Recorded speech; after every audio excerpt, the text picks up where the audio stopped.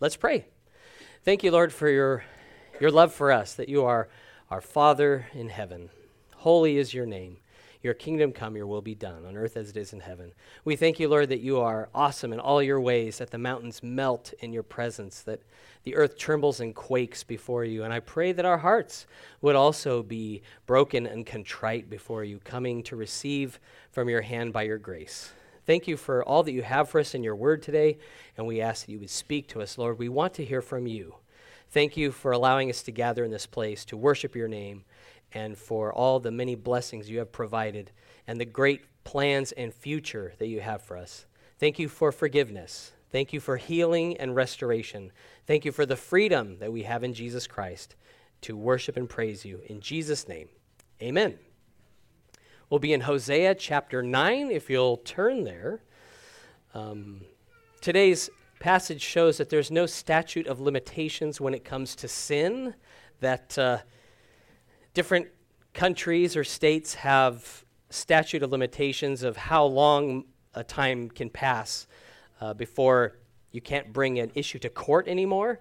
But it's like God takes his people on a little history lesson, revisiting some of the things of their past. So we're going to take that little journey with them, that there were things that happened in their past that he was reminding them of because it was marking the present. And how, as children of God, those who've been born again and redeemed and forgiven, we are to seek to please him and to walk in his ways. And unless we're born again and forgiven, the passage of time does nothing to wash us of our sin. We have to be cleansed, and that's through the blood of Jesus Christ. And the thought is, do you know what it feels like? Do you know what it's like to know that you have been forgiven of your sin and that all of your past wrongs have been washed away completely without guilt, without shame? That is a pretty amazing place to be. And that's what we find in Jesus.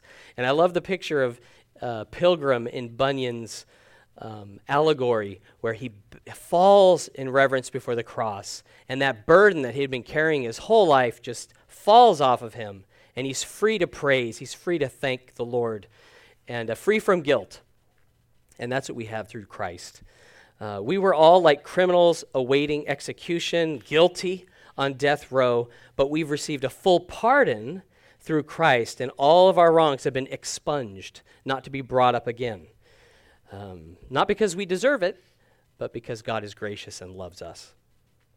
So in Hosea 9, we will see that God's people had not been responsive to the things that he had said previously, and so he continued to remind them of their need to repent and turn to him, telling them that judgment was coming.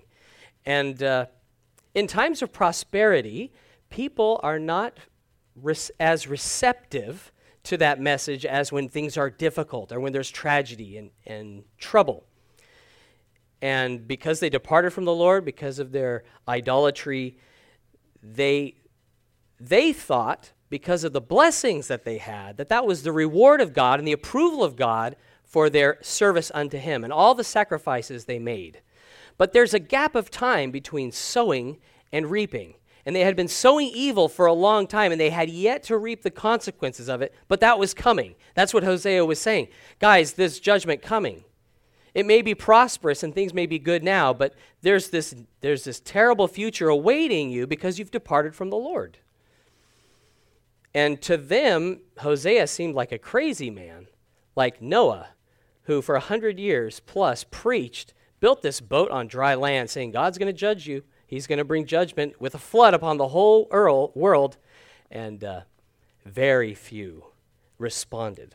So may we respond to what God says to us. Hosea 9, verse 1. It says, Do not rejoice, O Israel, with joy like other peoples, for you have played the harlot against your God. You have made love for hire on every threshing floor. The threshing floor and the winepress shall not feed them, and the new wine shall fail in her. The threshing floor, the winepress, these were places associated with great rejoicing and celebration because it was the fruitful culmination of a hard year's work. The threshing floor is where it was a flattened area where the ripe grain would be trampled by oxen, or they'd pull a sled over it to remove the chaff or the husk from the grain, to remove the stalks. They would take the grain and they would have a pitchfork and throw it in the air, and the air would blow away the chaff and the stalks, and only the good grain would be left. The wine press, that's where the ripe grapes would be, trod underfoot with bare feet. So you wouldn't wear shoes because that would cause the bitterness from the skin or from the seeds to taint the flavor. And so they would tread on those grapes, and the grape juice would flow into the vat where it'd be collected and made into wine. And it was a time of celebration. It meant in the future, there's going to be grain for planting. There's going to be another harvest. It meant bread for eating, that your family could be sustained. It meant wine for this next year. And it was kind of like payday with a hard-earned performance bonus on top of it. It was really a time of celebration. The wine press and the threshing floor also allude to judgment because of the process that takes place, right? Because you've got the threshing and the winnowing of the grain. You have the crushing of the grapes. And they believed they were reaping the rewards for sacrificing to the Baals. And they would have their little images set up. And so as they were receiving this harvest, they were not praising God, they were praising Baal that they had been worshiping and celebrating. And so he's like, it's like a hire of a harlot. You've made love to these idols on every threshing floor in your wine presses. So those are going to fail. There's going to be famine in the land. You're going to have a lack. You've gone into a place of business or a restaurant where there's a little shrine or an idol, set up an image with some food in front of it or incense burning. And those are usually set up for good luck or prosperity or protection. And it was like God's saying, you're giving credit to that idol for the things that I've provided you by grace. Because I love you, because I care about you, I've supplied all these things according to my promise. But you have gone from me, and you have sought the help of these other idols, and you're crediting those idols with all you've been given. So what you've been given, it's going to be taken away. It's not going to be satisfying. And this threshing of the grain, the stomping of grapes, it was divine foreshadowing of what would happen to them. They would be threshed from their homes, from their inheritance, from their families. They would be crushed to death. So it was a strong message that Hosea is bringing. Verse 3, they shall not dwell in the Lord's land, but Ephraim shall return to Egypt and eat unclean things in Assyria. They shall not offer wine offerings to the Lord, nor shall their sacrifices be pleasing to him. It shall be like bread of mourners to them. All who eat it shall be defiled, for their bread shall be for their own life. It shall not come into the house of the Lord. The land that God gave his people was by lot. It was an inheritance that they passed down throughout generations. He made it clear, you guys don't own the land. You're stewards of the land that I've given you. And because they turned from the Lord, they would return to Egypt, the place where they had previously been enslaved and in bondage. They would be taken in captivity in Assyria, and they would be, in the last passage it said, swallowed up and absorbed. It's like they'd be digested within the other nations and lose their identity. Remember when they were in Egypt, Moses came before Pharaoh and he said, we would like to make a sacrifice to our God. So we need to go 3 days into the wilderness so we can offer that sacrifice. Now to the Egyptians, Pharaoh was a god. He was a deity that was an intermediary between other gods. And he's like, I don't know this God. Like, I'm not going to acknowledge this God. And that gave God I'm not going to let the people go. And that gave God an opportunity to prove his superiority over all those idols and all those gods.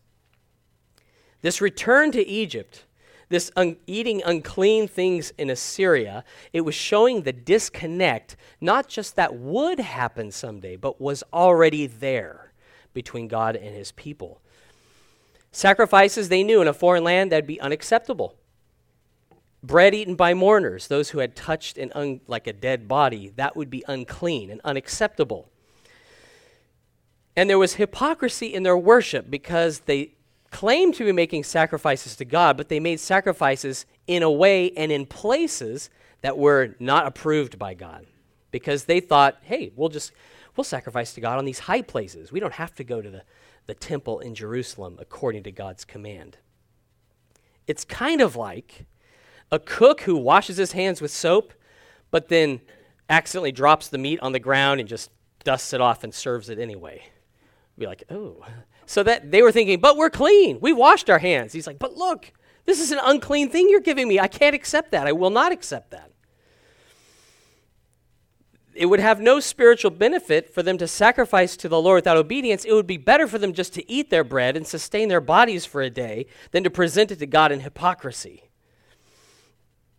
Verse 5, what will you do in the appointed day and in the day of the feast of the Lord? For indeed they are gone because of destruction.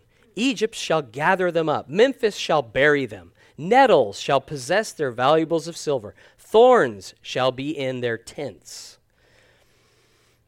Israel had not honored God during the appointed feast days according to his word, and so they'd be denied the opportunity to honor him during the feast days. And we'll see this whole passage is quite rich with irony or poetic justice, where this returning to Egypt, the place where they begged God, God, save us, let us out of here. Now they're going to return, and they'll do it on their own. They will decide to go back to Egypt to try to avoid famine and the sword and the pestilence, but that was what was going to find them there. Now, one of my favorite examples of poetic justice in the Bible has to be with Haman in the book of Esther. He was proud, and it led to his fall. He was an ambitious man who was promoted by the king to the point where if he walked down the street and someone saw him, you were supposed to bow before him. But there was one man who didn't bow, and he noticed that one man, Mordecai. Then he discovered the reason why Mordecai didn't bow is because he was a Jew. And so he put it on himself to eradicate, to exterminate all the Jews in the Mede-Persian Empire. So he gets the king's signet ring, and he makes a law that the Jews should be destroyed. And over the passage of time, he's quite impatient because Mordecai's still out there and he's still not bowing. And so he builds this massive gallows in his front yard. And he goes into the king and he's like, I'm going to ask if I can hang Mordecai because, that future extermination date, it's just too far away. And before he can speak, the king says, hey, what should be done to the man the king delights to honor? And he thinks to himself, who would the king want to honor more than me? This guy's classic.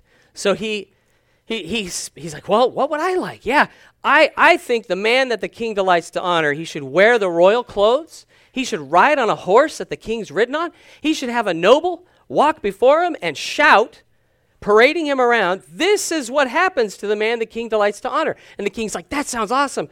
Do everything exactly what you said for Mordecai, and you get to be the one who parades him around. And he was just devastated by this. It come to find out the next day, his whole plot is brought into the light that he had planned to kill the Jews because Esther was secretly a Jew, and he is hung on his own gallows in his own front yard. So it's like, wow, that is a perfect example. But this is what was happening, where God's like, you cried to me to get out of Egypt, but you're going to, on your own, choose to go back. And it's going to be bad for you. This theme of reaping evil when evil has been sown, it's thick throughout the passage. During the Exodus, what did they say as they were in the wilderness being led by the Spirit of God? They said, were there not enough graves in Egypt that you've led us out here to die? And he says, well, you're going to be buried in Memphis, which was a key city in Egypt. That is where your burial will be, in Memphis. Not in your father's land. The valuables that they had worked to acquire that God had given them, they'd be left to nettles. They would be, in their little hidey holes would get covered over with grass and they wouldn't have them anymore. Because they traded the worship of God for idols, poverty that they hoped to avoid through sacrificing to idols, that would overtake them. they would lose everything. In their greed for gain, they would lose everything that they had. Verse 7. The days of punishment have come. The days of recompense have come. Israel knows the prophet is a fool. The spiritual man is insane because of the greatness of your iniquity and great enmity. The watchman of Ephraim is with my God, but the prophet is a fowler's snare in all his ways, enmity in the house of his God. They are deeply corrupted, as in the days of Gibeah. He will remember their iniquity. He will punish their sins. The day of punishment or reckoning had come before a holy and just God. This recompense, it's retribution, payback, experienced by individuals and nations alike.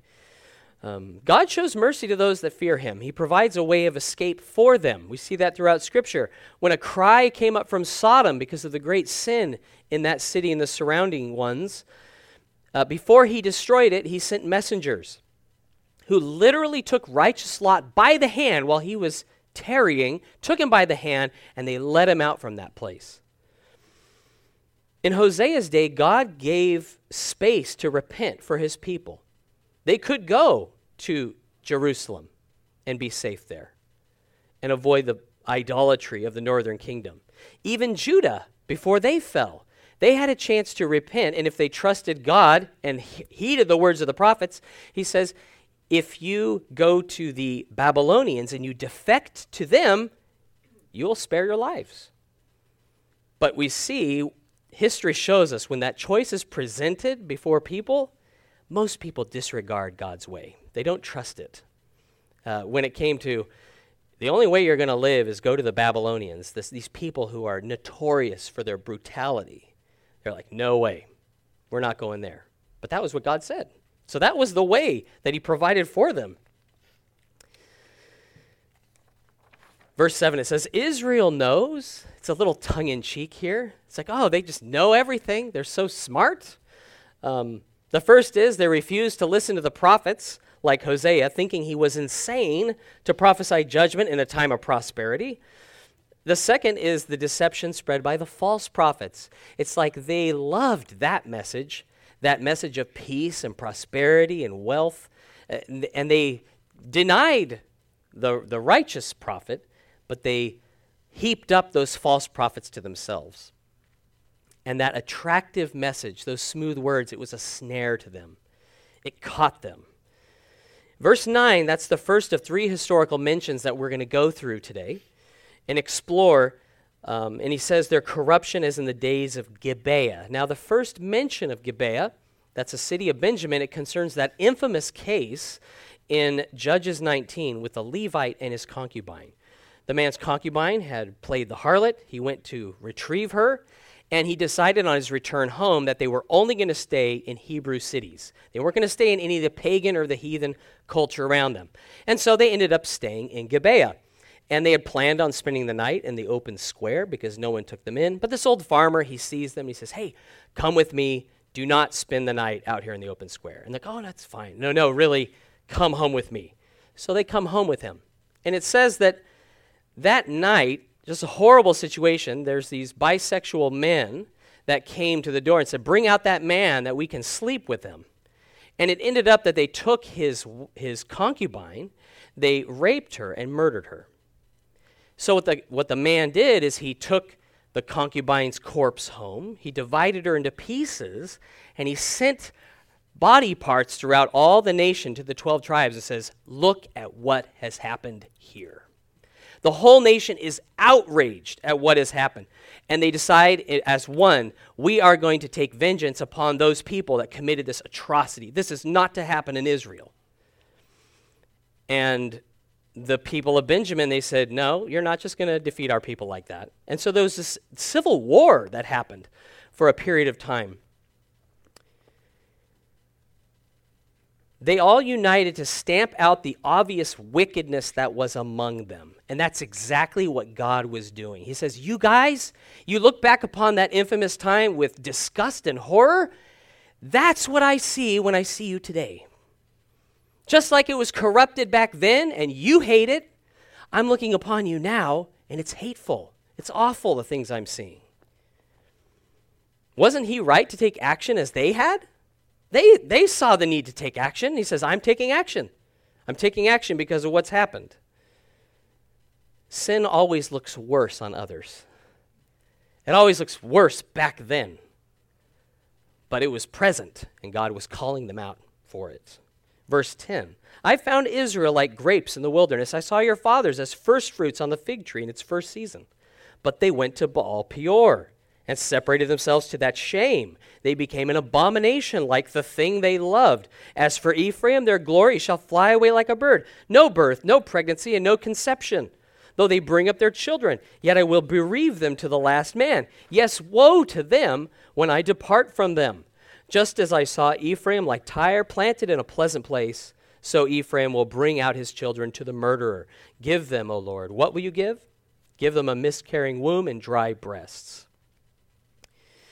If you were hungry and thirsty in the wilderness, you would be happy to find fresh, edible, ripe fruit, right? That energy source that if you've ever been thirsty or hungry and you could just smell the food, like after a fast, have you ever noticed that? You just smell the food and you're like, wow, I'm really hungry. And when you planted a tree and you've watered it and you've tilled it and cultivated it, it's quite natural that when you see those buds bursting forth on it, you're excited. And then you walk by it every couple days, you take a look. Is there anything growing? Do we have any fruit here? Because there's a bit of hope that you're going to be partaker of that fruit in the future. That's the joy that God had when he looked upon his people. He said, these are the first fruits of my grace. These are the people that I've delivered from bondage, that I've saved, that I've called my own. I will be their God and they will be my people. When the children of Israel went and spied out the land, what did they bring back? They brought back grapes that were a bunch of grapes that was so large, they put it on a stick between two people to say, this is how fruitful the land is. I mean, they're like carrying it between two men. And he says, that I was oohing and awing with delight over this delicious first fruit filled with sweetness, but they did not deliver on their potential. He says, how is this vine that I planted in a good place in the right soil, it's become degenerate. It's bitter. It's not at all like what I planted. He says they went to Baal Peor. Now Baal, that was the deity worshipped in the Moabite region of Peor. And the word Baal, interestingly, means husband. 9 times the word husband in the Old Testament. If you look in the Hebrew, it's Baal. So you read the word husband, so not every time it says husband is it Baal, but that is some of the time. It's that. Or lord or owner. The worship Baal, it involved fertility rites with sexual activity. The prophet of Moab, Balaam, do you remember him? He had been called by the king of Moab to curse God's people. And he says, well, I can only say what God tells me to say. But they were going to pay him well if he cursed them. He didn't curse them. But what he did do is he gave the Moabites understanding of what behavior would be a curse to them. And so he said, get them following after your gods. Get them sexually involved with these ladies of Moab, and it'll be a curse. It'll be a snare to them.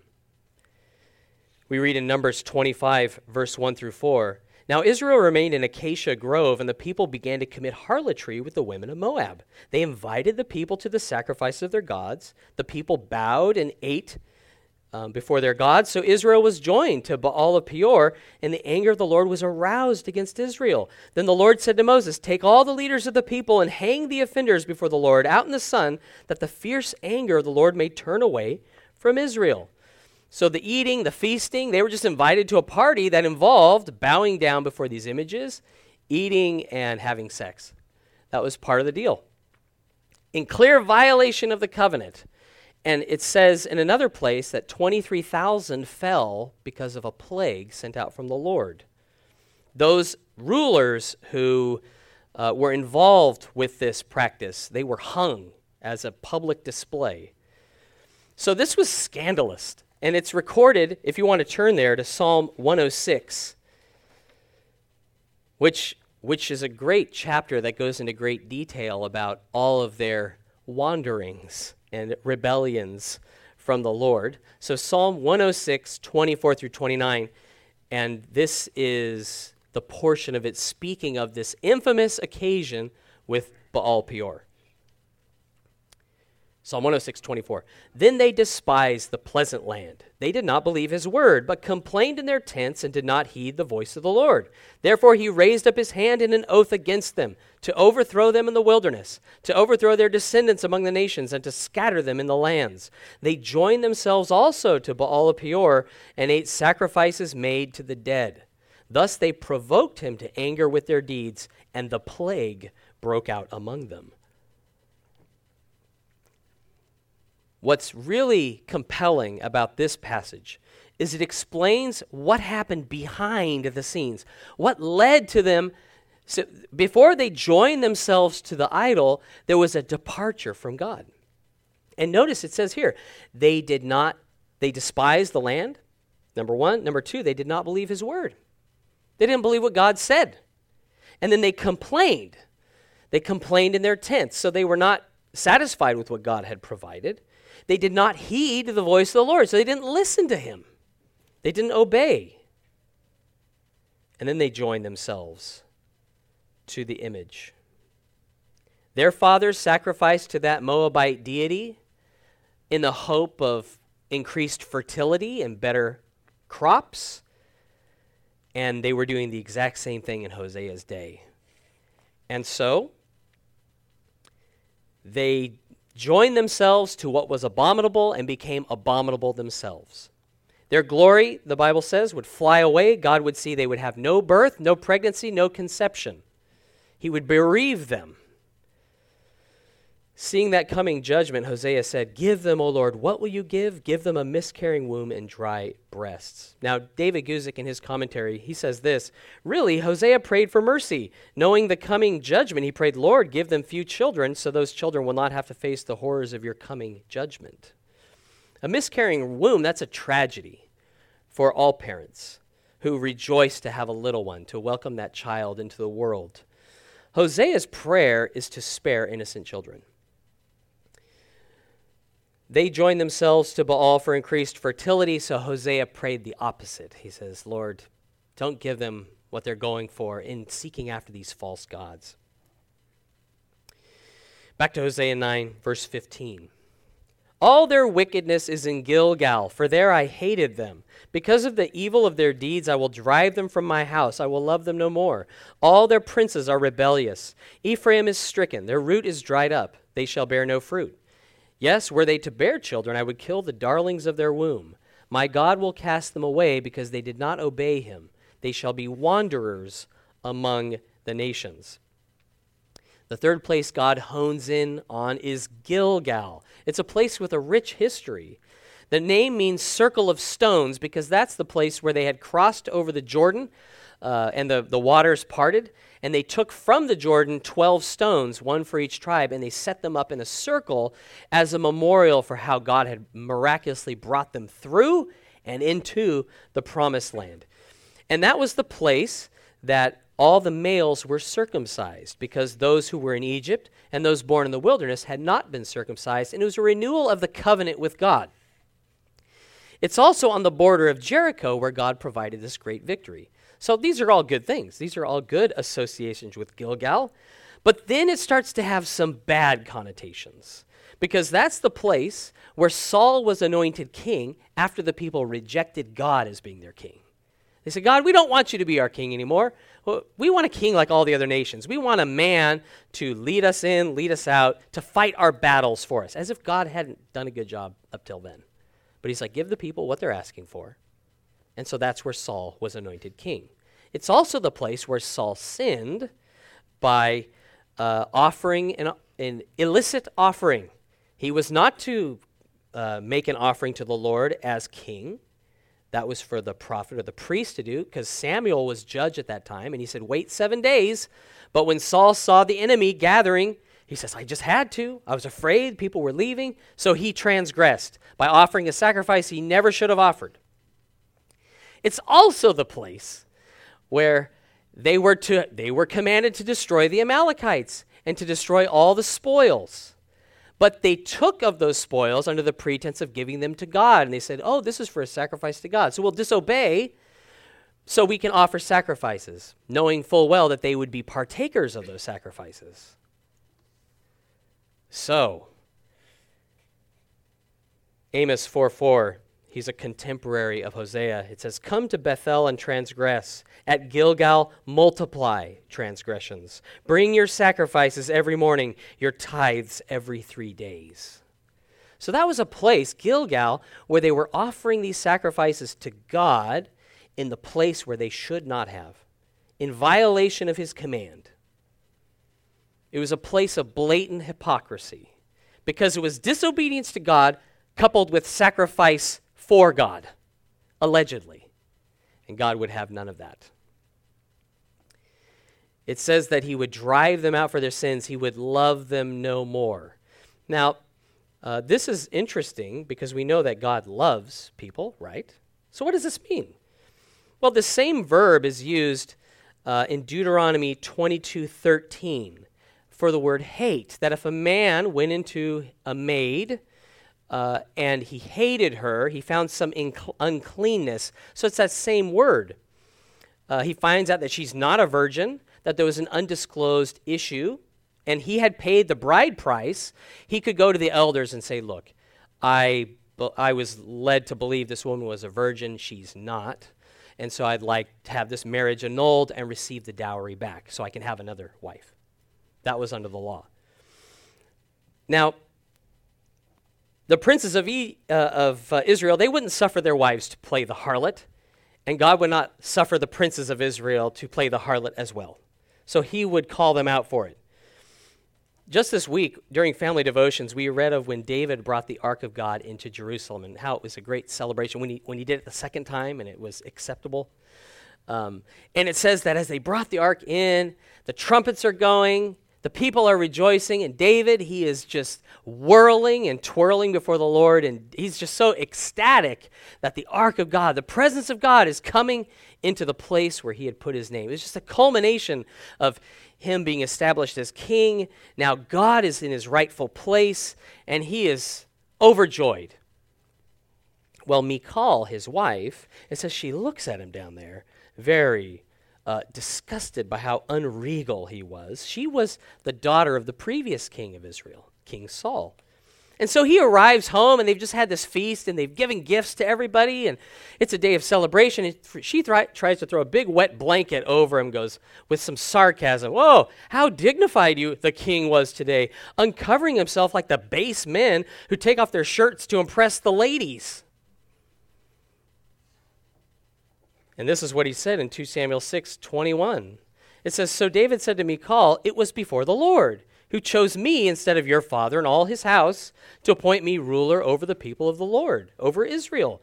Therefore I will play music before the Lord. I will be even more undignified than this, and will be humble in my own sight. But as for the maidservants of whom you have spoken, by them I will be held in honor. Therefore Michal, the daughter of Saul, had no children to the day of her death. So Michal hated David in her heart, so he no longer slept with her. And there's a similar ring to what's happening here in Hosea. They had chosen Baal to be their husband. They had played the harlot with this other god. So he's like, I'm not going to be intimate with you anymore. When he said, I'm not going to love you anymore. You're not going to be fruitful because of me anymore, because you've departed from me. You've walked away from me. And you would justify, if someone had hated you and left you, that you would no longer be intimate with them because they have rejected you completely. And so that's what's happening here, where he says, I will love them no more. I will drive them away. Now they were welcome to repent and return to him, but they were not interested to do that at this point. Verse 17, it says, my God will cast them away because they did not obey him, and they shall be wanderers among the nations. God's people strayed, so he allowed them to wander. This word wanderer is the same used concerning Cain, the curse that was put on Cain for killing his brother Abel. For his sin, he would be punished with poor harvests and be a vagabond and wanderer. among the nations. Isn't wandering a fit description of many people who refuse to heed God and his word? Just wandering, going from one thing to another, not established, not at peace or at rest, but seeking something to satisfy them, and they have been unable to find that. Everything has disappointed them. I've witnessed this many times where someone's wandered from the truth of God's word in doctrine. It's that first innocuous step towards a divorce or towards quitting ministry altogether. Unconfessed sin, it can lead to alcohol use and abuse.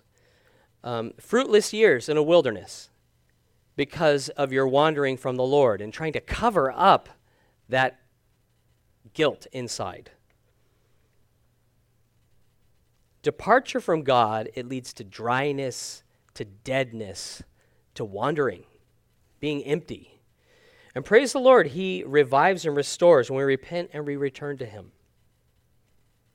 Could you please turn to 1 Corinthians chapter 10, starting in verse 11.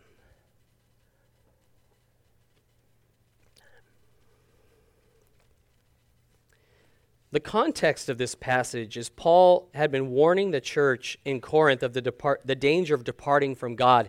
And he had written this letter to correct some of the excesses and sins in that particular congregation, where a man was having sexual relations with his mother.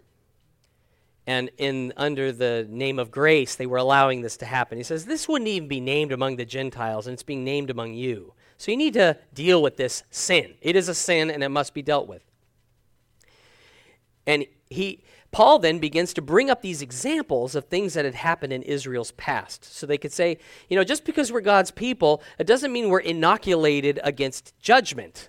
We will be judged for our sins. There is a consequence when we walk from the Lord, when we choose other lovers instead of him. So he talks about, hey, remember when God judged his people for idolatry, or when they tempted God, or they murmured against God. And he even speaks of the Baal Peor incident in verse 8. Nor let us commit sexual immorality, as some did, and in one day 23,000 fell. Now that should really grab your attention. Like, wow. All right, that's pretty serious. Now, verse 11 of 1 Corinthians 10. Now, all these things happened to them as examples, and they were written for our admonition, upon whom the ends of the ages have come. Therefore, let him who thinks he stands take heed, lest he fall.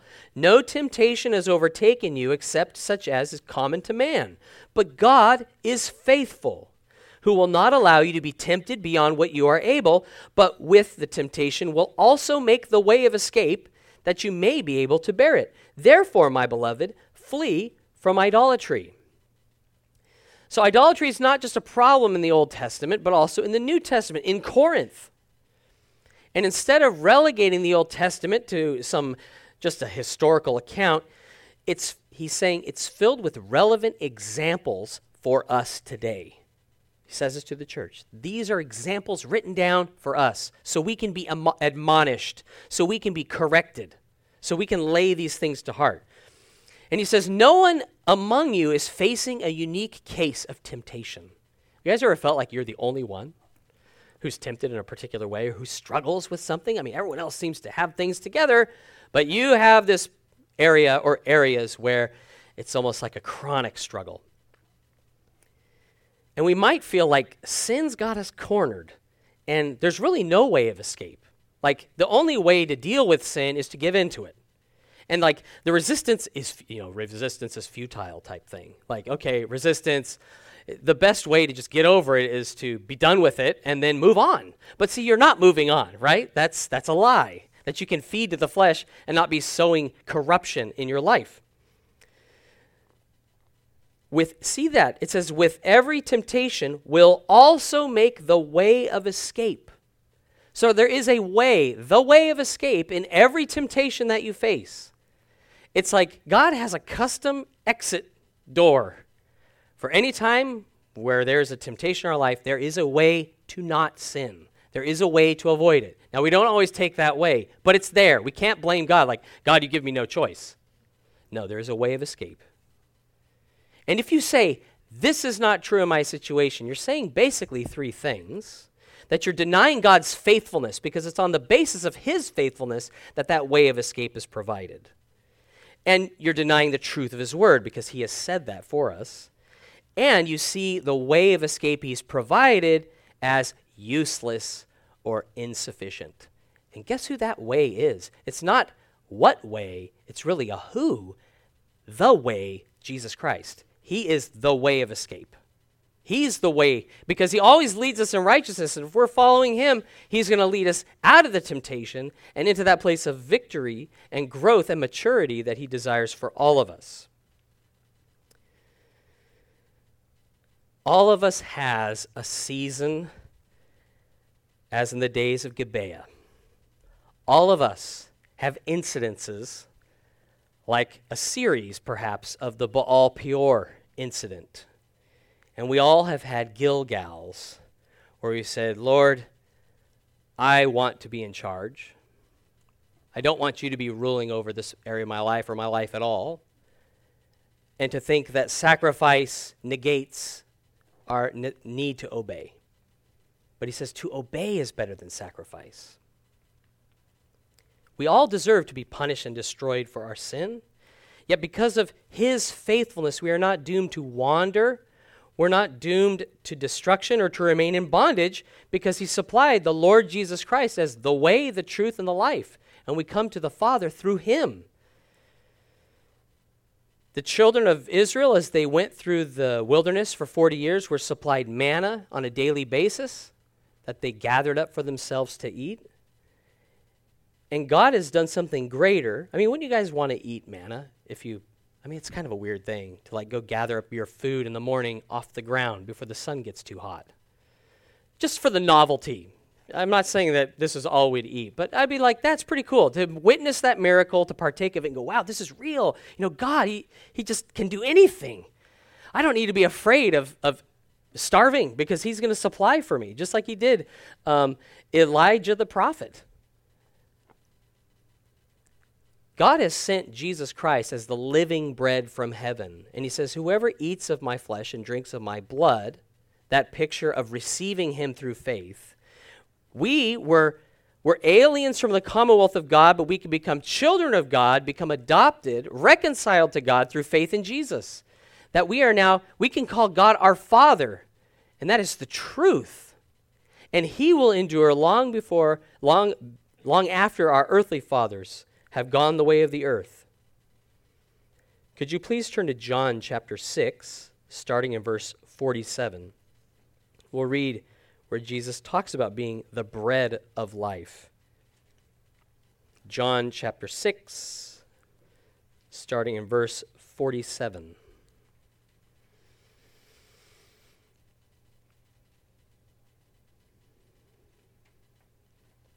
Jesus said, most assuredly I say to you, he who believes in me has everlasting life. I am the bread of life. Your fathers ate the manna in the wilderness and are dead.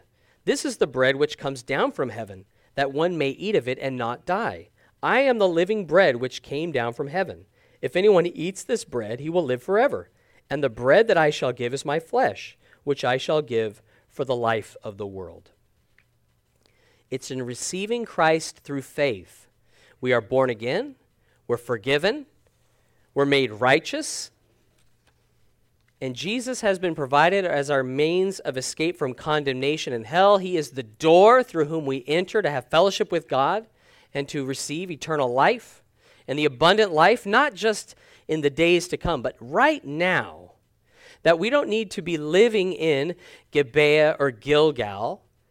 And though we have that in our past, God will not bring it up again when we return to him. But God forbid that we should come to Christ and our life be like it was, where we're in Gilgal and we're in Gibeah and there's that corruption there. Let's confess that. Let's come to him for cleansing and healing, for wholeness.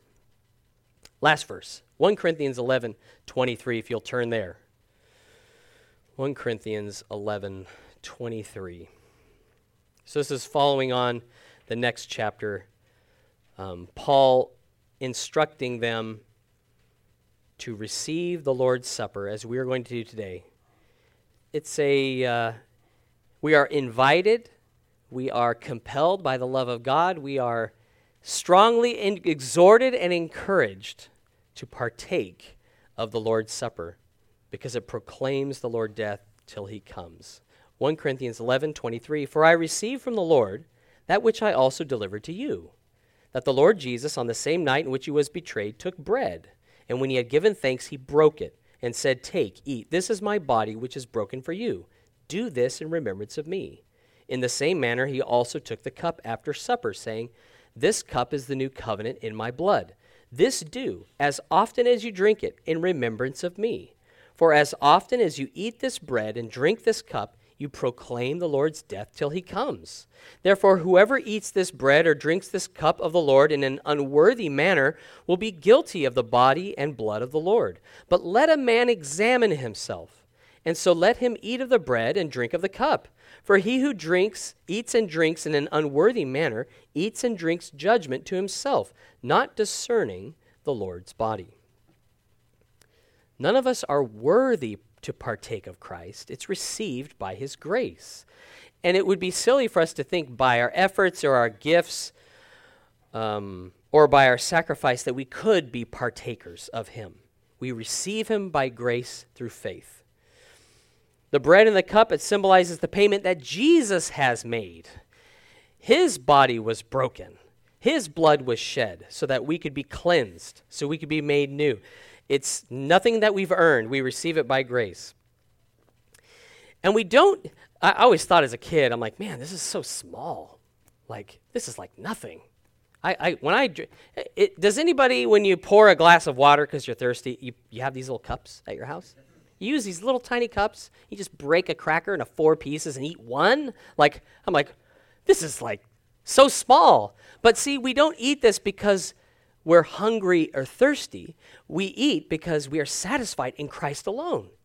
He's the one in whom we have life and satisfaction. We do so in obedience because we're proclaiming the love that Jesus demonstrated when he died for us while we were sinners, cut off from God. And having been washed from sin, we aim to live in the way that pleases God. Jesus made a covenant in his own blood. So we eat and drink because we're in agreement with him. He is our God. We are his people. He is our King and our Master, and we love him. He died for us, and so we receive of him and we walk in him, and he in us.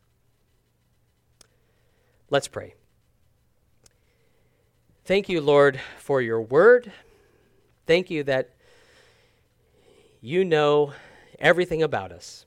You know our Gilgals, our Gibeahs, the Baal Peor incidents, and yet you give us the opportunity for forgiveness and salvation, for redemption, for hope beyond ourselves that you give us through Jesus Christ our Lord. Thank you for the new covenant in his blood that's greater than that of law.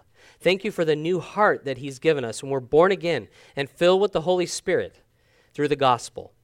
Thank you, Lord, that we are partakers of your heavenly kingdom and that we can be your ambassadors and glorify you even now. Thank you for the abundant life you've provided by grace. And Lord, we desire to repent of our sin and to turn to you, that we would not go aside after idols. We would not return to Egypt. We would not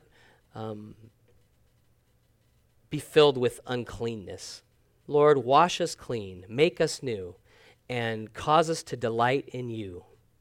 Lord, thank you that you have put our sins as far as the east is from the west, that there's no measurement, that you have put them where they will never be remembered, for you said, I will remember their sin no more.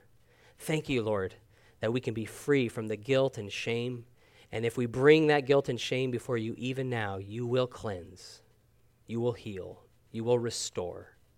So, Lord, restore, I pray, in Jesus' name, and be glorified as we partake in remembrance of you. In Jesus' name, amen.